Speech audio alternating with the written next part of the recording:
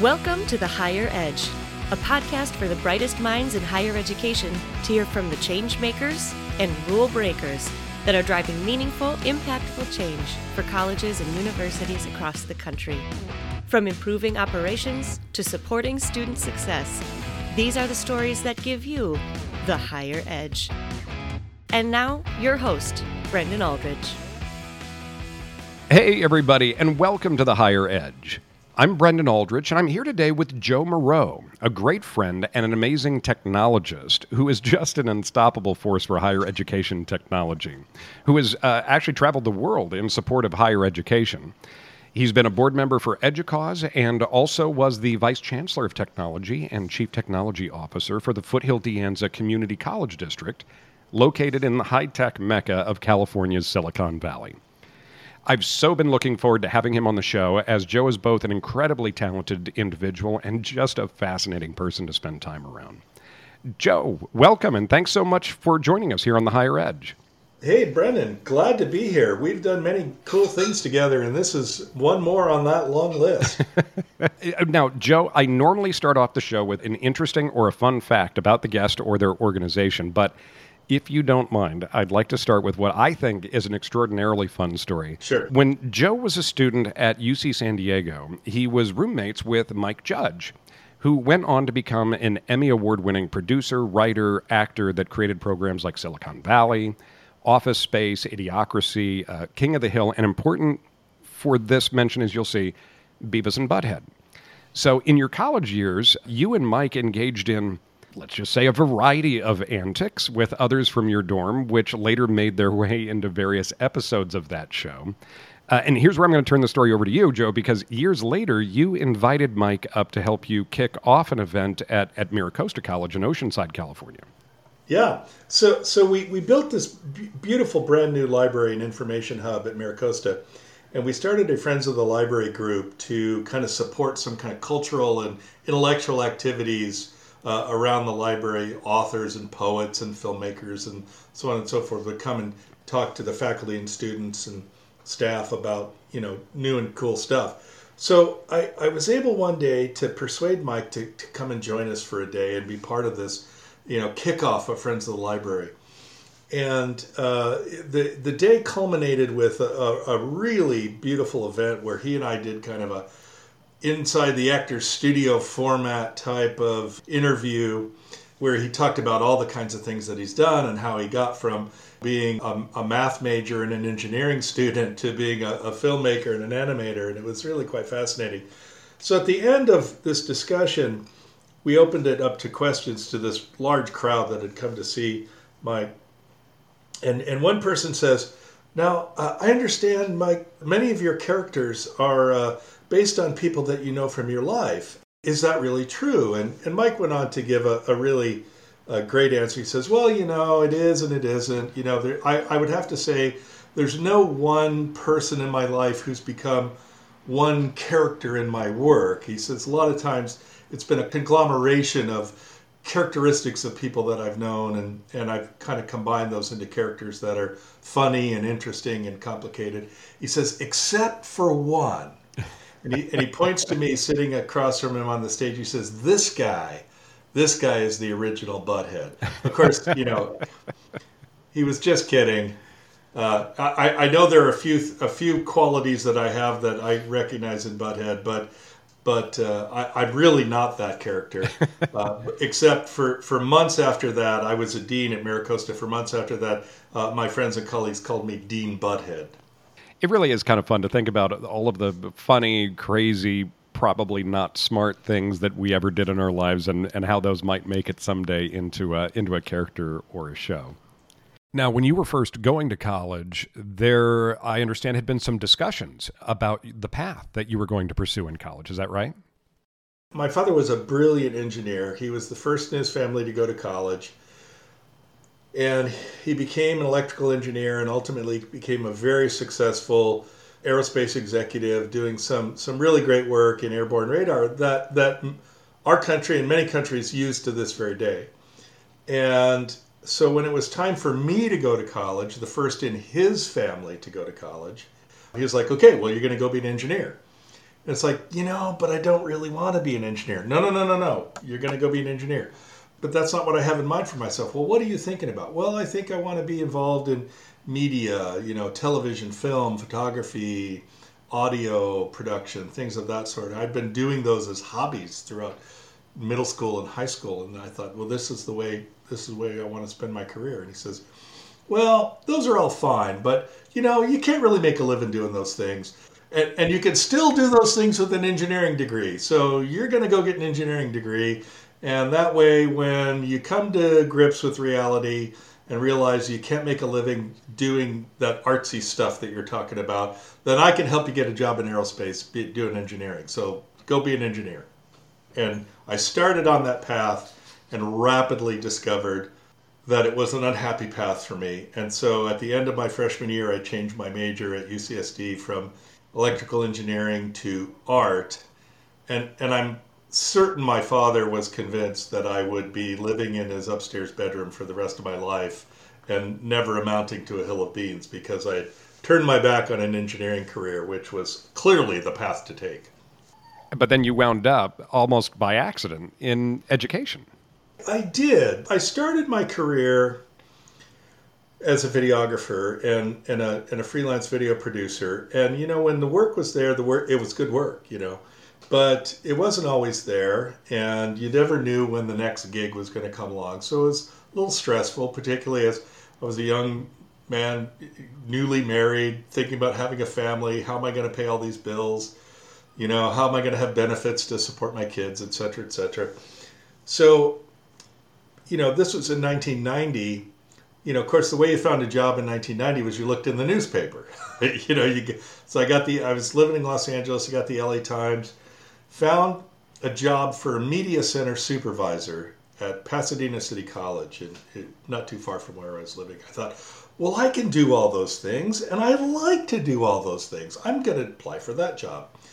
Well, ultimately they hired me, and I found myself in an environment where I knew I was home. I knew this was the place to be. This was a place where I could do all the things that I'd like to do with technology, and I could invest myself professionally in a pursuit that was dignified, that was honorable, and that I could contribute to other people helping to change their lives for the better. And that just really resonated with me in a way that I hadn't expected. It was quite accidental, that discovery. And so I went on to graduate school, got a master's degree, started doing some teaching, and just knew very quickly that this was the place for me to invest my career. Well, but you and I have talked about how your arts background really helped shape the way you approached both technology and the engineering side of your work in a very different way. And I was hoping you might share a little bit more about that. This was kind of another discovery of my own, and certainly a revelation to my father. And that is what I learned through the study of art, both evaluating other people's art and making art of my own, was that the study of art teaches you to be a systems thinker. So take a piece of art. It can be any kind of art. It could be a motion picture, it could be a sculpture, it could be a painting, it could be any kind of art you can imagine. And part of what you do in the study of art, whether it's the study of other people's art or the study of your own art, is you learn how to deconstruct that piece of art, that totality of a piece of art, into its individual components. So whether it's timing or brightness or hue or texture or pacing or proportion or size or scale or any of those kinds of things, you learn how to understand a piece of art as it's made up by all of its components, and whether those components contribute to the success of the piece itself, whether they detract from it, whether the complementary nature of those components make it successful, whether the tension between those components make it successful.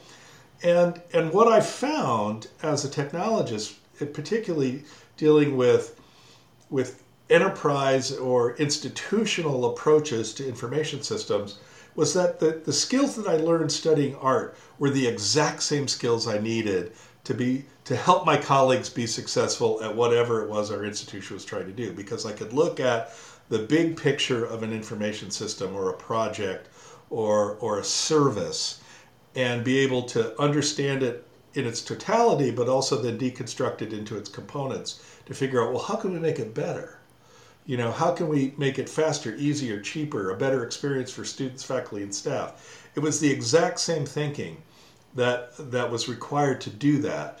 And when I explained that to my father, it never occurred to him that the study of art could help you be that kind of thinker, and you could apply that thinking in a multitude of ways, not just in making and critiquing art. And it flabbergasted him, I would say, in a good way, though, because I think it really brought us together in a new closeness. He, I think, finally had a better understanding and respect for the choices that I had made in my young life that he thought were wrong. Hey, for everyone listening, hang tight. We're going to take a quick break to hear from our sponsor, and we'll be back in just 1 minute. All colleges and universities face challenges in advancing the mission of higher education. Some problems impeding your progress are known, but others are invisible, hidden, impossible to address. Invoke Learning changes everything. Built on revolutionary technology that's light years beyond anything you've seen yet, our leading-edge data platforms and deep analytic solutions give institutions of higher education some real-life superpowers to support the entire student journey.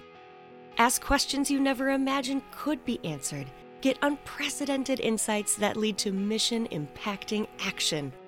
What's holding you back today from taking your mission further tomorrow? Find out and discover just how far you can go. Contact Invoke Learning at www.invokelearning.com. Invoke Learning. This is education empowered. Thanks so much for listening to our sponsor. Let's get back to the show. Well, fathers and sons, right? I mean, it's so good that he got a chance to see how your own background and experience helped you really eventually tackle the same kind of work he had been interested in you doing, but in a way that he really hadn't expected. I made reference to in the introduction to your work leading technology at Foothill De Anza Community College District, but the kind of systems thinking that you're talking about also really allowed you to branch out from there and take on some efforts that cross the entire California community college system. One of the most incredible opportunities I had in my career was in 2013. Then Governor Jerry Brown said, our system got devastated. The community college system got devastated by the Great Recession. We had to reduce capacity so dramatically to respond to budget cuts. We lost, just to capacity reductions, about 500,000 students. Wow. That's more students than some large states have in total. And we had to pull back from serving those students. So the governor said, economy of the state's recovering, revenue's back. We need to really rebuild the capacity of our community colleges because those are so close to serving so many of our students throughout the state. Just a diverse group of people who need our help and need education. So he said, but I want us to do it in a new and different way. I want us to think about how do we rebuild capacity for online instruction. Again, our district was selected to lead that. That team reported up through me as the CTO for the district.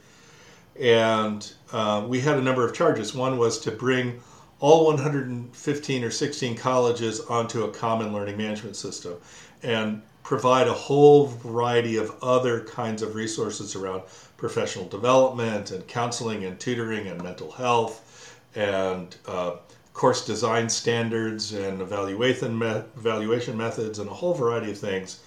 And people said, this is all good, well-intentioned. When we began, this is all well-intentioned, but you're never going to get 116 colleges to agree to anything.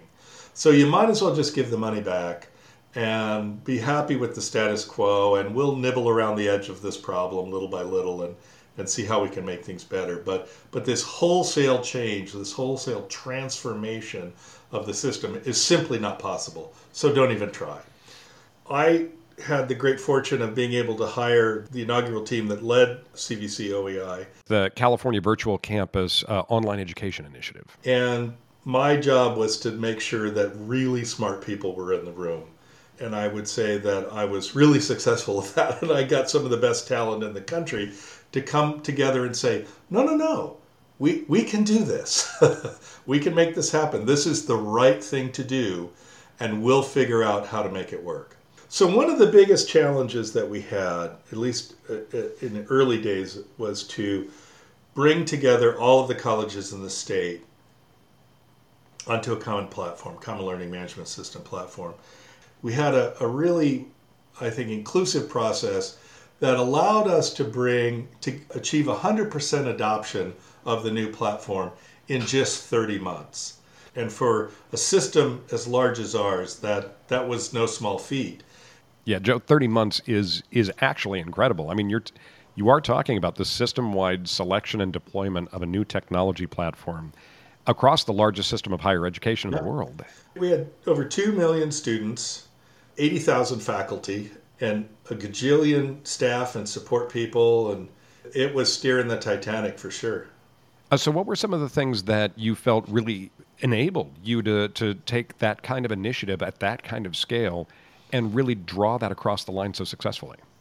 Sure. Well, it really was not about the technology. It really was about culture and fundamentally about people, because culture is people, if you really break it down.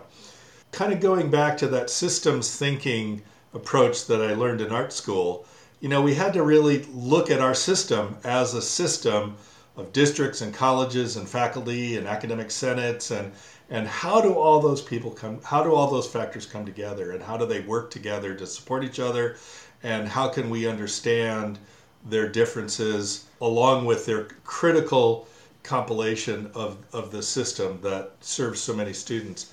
When we set out to create a specification for a common platform, it was a very inclusive process. We had somewhere around 600 faculty and staff from throughout the state gave their input to say, if you're going to choose a new thing, this is what's important to me. And a lot of it was common across people, as you would expect, but the point was that people felt they had an opportunity to be heard. We created the RFP, we had a number of companies propose, we boiled it down to a couple of finalists, and then we literally brought together the people for a week in Sacramento to interview the finalists and to see demos of products and things of that sort. And we really focused it, again, not on the products, but on the people. It was a moderated session that made sure that everybody could be heard, that made sure that all the questions could get answered, to make sure that the things that people really cared about were on display for us to see and assess. On the last day of that week, we had seen all the vendor demonstrations and had all the discussion and answered all the questions, and we had a day of deliberation, and it was really quite a collegial dialogue. But at the end, we had to vote. Everybody had to raise their hand and say, this is the one I want. And when it came time to vote, the process had been so clear and so focused on the needs of the stakeholders that it was a unanimous decision. It was absolutely clear what the right fit was, because people had that opportunity to exchange ideas about what right meant. And it was the first time in my career that I actually saw people cry after choosing a piece of software. I've been through dozens, if not hundreds, of product evaluations in my career, and no one's ever cried before. But people were not happy about the product as much as they were happy about the process. And whether they got exactly what it was they individually, or their college or their district individually wanted, was kind of didn't matter, because they knew the process was fair and inclusive and respectful, and that it yielded the best thinking of our collective brain to serve our students more effectively. Yeah, it's often repeated, but a super useful phrase when we say that technology is easy, people are hard. Which is not to say that technology isn't complex or that it doesn't need to be done well and with great attention to detail, but that working through the challenges of those competing needs and desires and hopes from your different constituent groups can be an enormous and daunting task for many. And that's one of the things that attracted me to the great team of folks at Higher Digital is that is their focus. It's really on how do we help people change things that they're really afraid of changing, or that are really hard to change, or that are really complicated to change. And having that kind of systems thinking approach, going all the way back to art school, I mean, that in the same way that it helped me dissect complex information systems that I was helping my institutions implement, it also is really valuable in dissecting the nature of change in an organization that's as large and complex and in many cases autonomous as a college or university. And when you talk about that kind of comprehensive change management program, this is not the same thing as creating necessarily any sort of additional administrative layers or bureaucracy when you talk about comprehensive or effective change management. It may also actually kind of be the opposite of that. It's like, how can we strip away some of the unnecessary layers that we've piled on ourselves that are making things hard, that are making it difficult for us to respond to the kinds of things that we need to be modern organizations. As an industry, higher ed has been really, really bad about the people side of implementations. I mean, we really have not, we focused on timelines and budgets and inventories and project plans, and those are all important things. There absolutely are. I mean, you can't get the job done without it. But students, faculty, staff, administrators, boards, the public, people have to use these things, and we have not really given enough attention to what those considerations are in terms of helping people use these tools more effectively. So I think that's one of the things that I was really encouraged to see that Higher Digital was working on is really developing a set of tools to not just manage change specific to a large-scale initiative, but also to really figure out how to weave that into the fabric of who the institution is, and the kinds of tools and the kinds of methodology that is really allowing that ease of reassessment and reevaluation on an ongoing basis to become part of the institutional culture, be how people interact with each other, how people make decisions, how people look at the future, how it can be easier for people to continuously improve the things they do for students, faculty, and staff. That's very cool. And by the way, you're also staying involved with other collaborative efforts within the system as well, I understand. Yeah, there's a lot of stuff. So our California Community College Chief Information Officers Group has, for a number of years, held Aspiring CIO Academy. And this is for mid-level managers in higher ed who someday think, yeah, I'd like to be a CIO.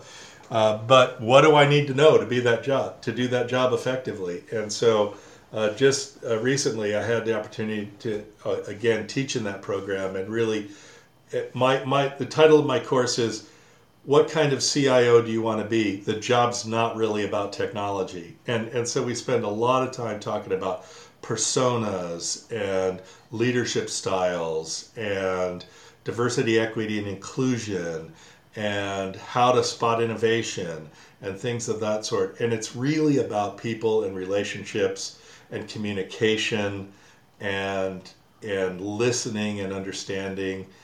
It really doesn't have much to do with technology. Well, and as you mentioned, storytelling. Going to art school helped me understand how to tell a good story. What is a narrative and how does it work and what are the mechanics of that story?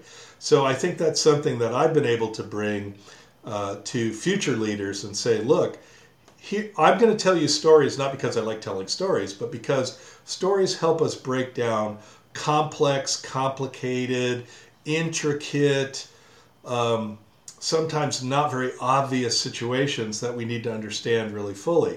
So I'm going to tell you stories that I have from my career that help illustrate some of these things, in the hope that you will develop your own repertoire of stories that you can use to communicate critical and complex concepts to your colleagues as you embark on a whole variety of initiatives over your career. And there's so many studies out there that show how much more memorable that we as people remember stories as opposed to facts, as one example. That's fantastic. Mm-hmm. Mm-hmm. You know, it's almost prescient that we're talking about all of this work that you did with the system-wide LMS, or Learning Management System Initiative, in California, because that very topic is coming up again within the California community colleges today. It is, and one of the things that I've worked on, and when I talk about I've worked on it, I mean I've been part of a really excellent team of people, whether it's been a team that reports to me or a team of collaborators. None of us get these things done on our own, and that's certainly true of me as well.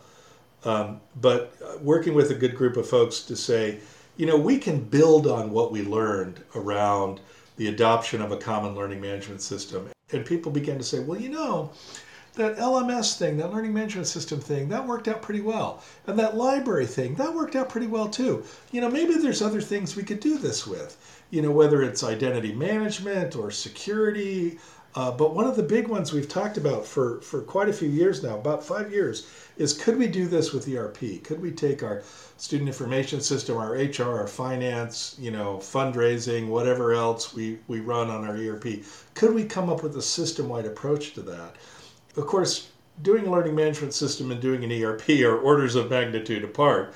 But in essence, it's still the same challenge. It really, really is. When you break it down, again, breaking it down into its components, it is effectively the same kind of process and the same kind of thinking. And so I was really excited to see that our system office submitted a budget change proposal for almost $400 million to the governor, to the Department of Finance, to request the funding for us to begin that journey of a common ERP. And there's so many advantages to doing that, whether it's just a common interface for students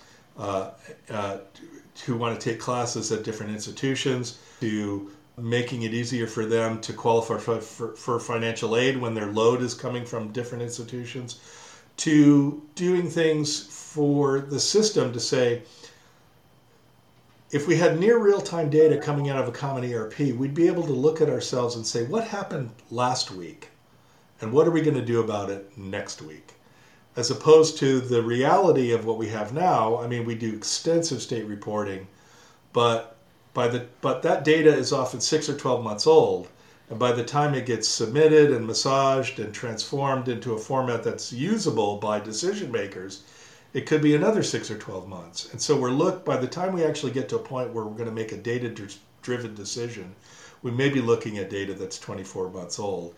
Things change a lot faster than that, And so having access to that kind of intelligence about what are the challenges that students are facing, what are the challenges that faculty and staff are facing, and what do we do about it right away?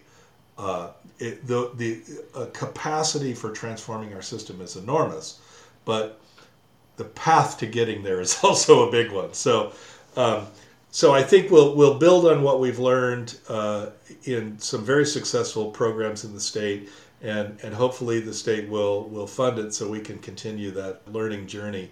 What a cool effort. And hopefully one that will go just as well as the other ones you've mentioned, like the LMS initiative. Hey, Joe, one of the things I like to ask guests on the show is if maybe you have a story from your own career that helped you see something differently, or maybe look at something in a different way that might help our listeners gain the higher edge. Well, the thing that pops into my head most immediately is my first week at my first job in higher education at Pasadena City College. So my official title was Supervisor of the Instructional Resources Center.